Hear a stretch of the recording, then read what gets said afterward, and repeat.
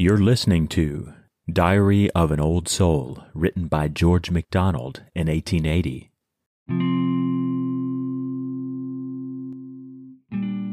I am a fool when I would stop and think, and lest I lose my thoughts, from duty shrink. It is but avarice in another shape.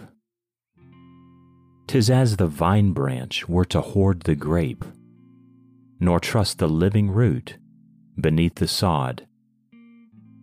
What trouble is that child to thee, my God, who sips thy gracious cup, and will not drink